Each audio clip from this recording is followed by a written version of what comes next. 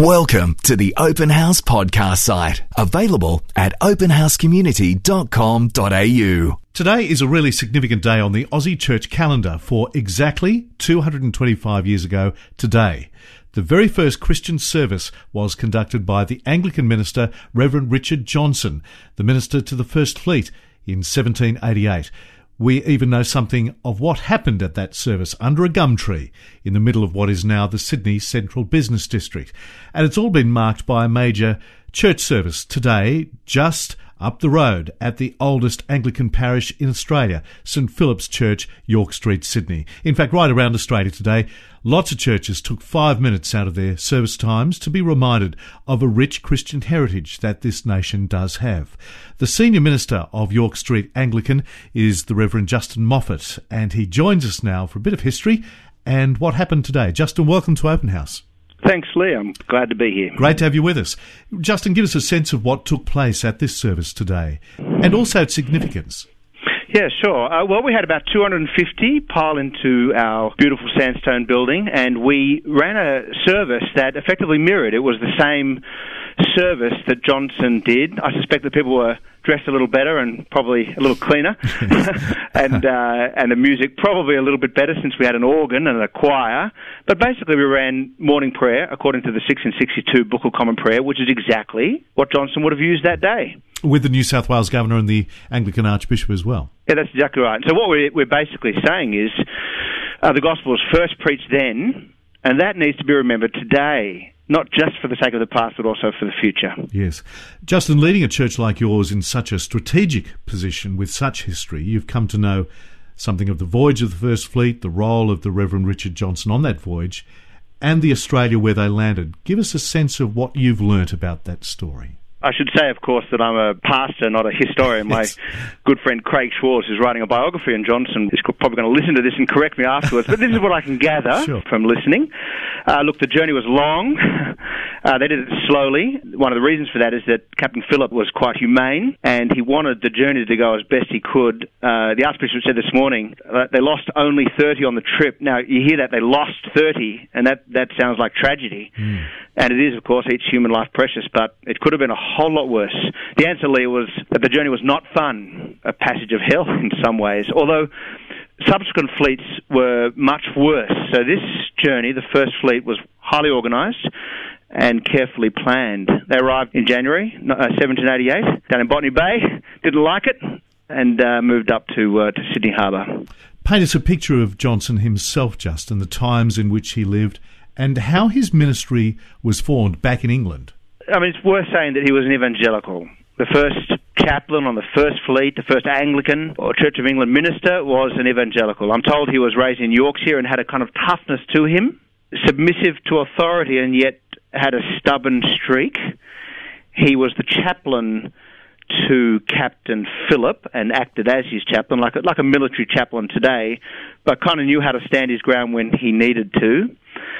He was chosen to come by a group, including John Newton of Amazing Grace fame and Wilberforce. They chose him because he was committed to the gospel and came out here. I'm told he had a very compassionate streak. He and his wife taught in a school here and even had a soft spot for the indigenous population. He had a child, the first freeborn child born in the colony, and he gave his little daughter an Aboriginal name, Milba. And that's a man ahead of his time.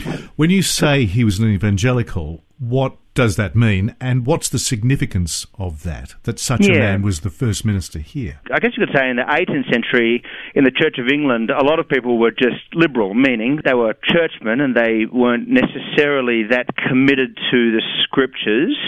But in the 19th century, there began a movement in the Anglican Church in England where they recaptured the heart of the gospel, which is what the word evangelical means, to be enraptured, really, by the gospel of Jesus Christ, that he died and was raised again as Lord to give new life. And he was that kind of person. He preached for conversion, not just morality. He preached for redemption and salvation, and not just being a good citizen or a religious person. And on this day, 225 years ago, exactly at that first Christian service, what do we know about what happened under that gum tree and what was said? Well, we know that they came off the First Fleet, the women convicts that were yet to disembark. 10 o'clock on the 3rd of February 1788, they were to gather for prayers, morning prayer, which is what we did this morning at St. Philip's. And I'm told the convicts are to assemble for divine service on the left of the encampment, and they are expected to appear as clean as circumstances will admit. I don't know how I guess they had a little a bath in the harbour, and then they got dressed and came up. Yes. But they gathered under what they call an oak tree or a great tree. And Richard Johnson ran morning prayer, and he preached on Psalm 116, verse 12, "What shall I render unto the Lord for all his benefits towards me?" Now, you say that there are ways in which that was a curious, even under the circumstances, a crazy thing to preach on. Why do you think that? Oh, yeah. Well, I asked my 8-year-old son, what does that verse mean? And he put it in his own words. He said, "What shall I give to God for all the things he's given to me?" But you can imagine a whole bunch of people that have just been on this terrible journey thinking, what benefits? Yes. But I'm told that most likely, they're remembering the fact that they were given their life. A journey like that was very dangerous back then, and they'd arrived on the shore with their life intact. But the next verse, Psalm 116, which presumably he went to, it's "I will call upon the name of the Lord, I will take the cup of salvation." And he was a gospel man, so you can imagine him saying, not just that we've arrived here safely, but that God has given us salvation through Jesus Christ. The Archbishop said this morning, knowing what he knows of Johnson, that he chose Psalm 116, verse 12, because it's so personal. "What shall I render unto the Lord for all his benefits towards me?" And I'm pretty sure that Johnson challenged the convicts and the officers that day. And in the church at the time, back in the mother country, but also to kick off our nation, that was a very distinctive thing to be preached at a church service. Yes, it is interesting, isn't it, that was the first day when basically 100% of the colony on shore went to church, and from downhill.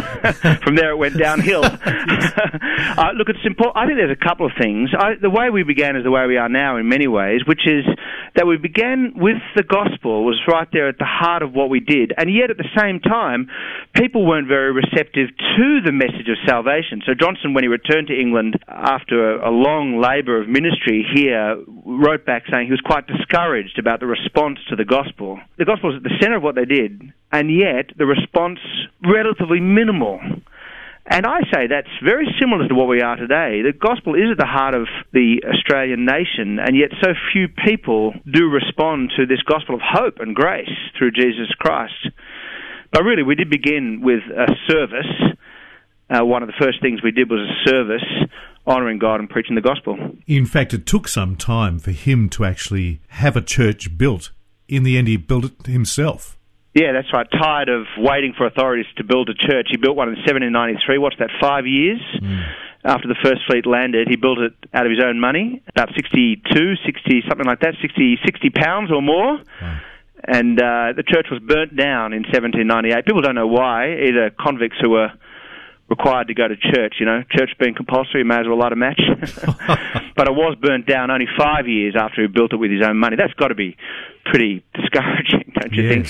And your church, as I said, so close to Johnson's first service, was one of the earliest parishes in Australia. That's got quite a history itself. St. Philip's is the first parish in Australia, along with the parish of Parramatta. They said to St. Philip's, you preach from the coast to Parramatta, and Parramatta was told to reach Parramatta to, the Blue Mountains, wow. Large areas for mission. And so really we are the original parish in Australia.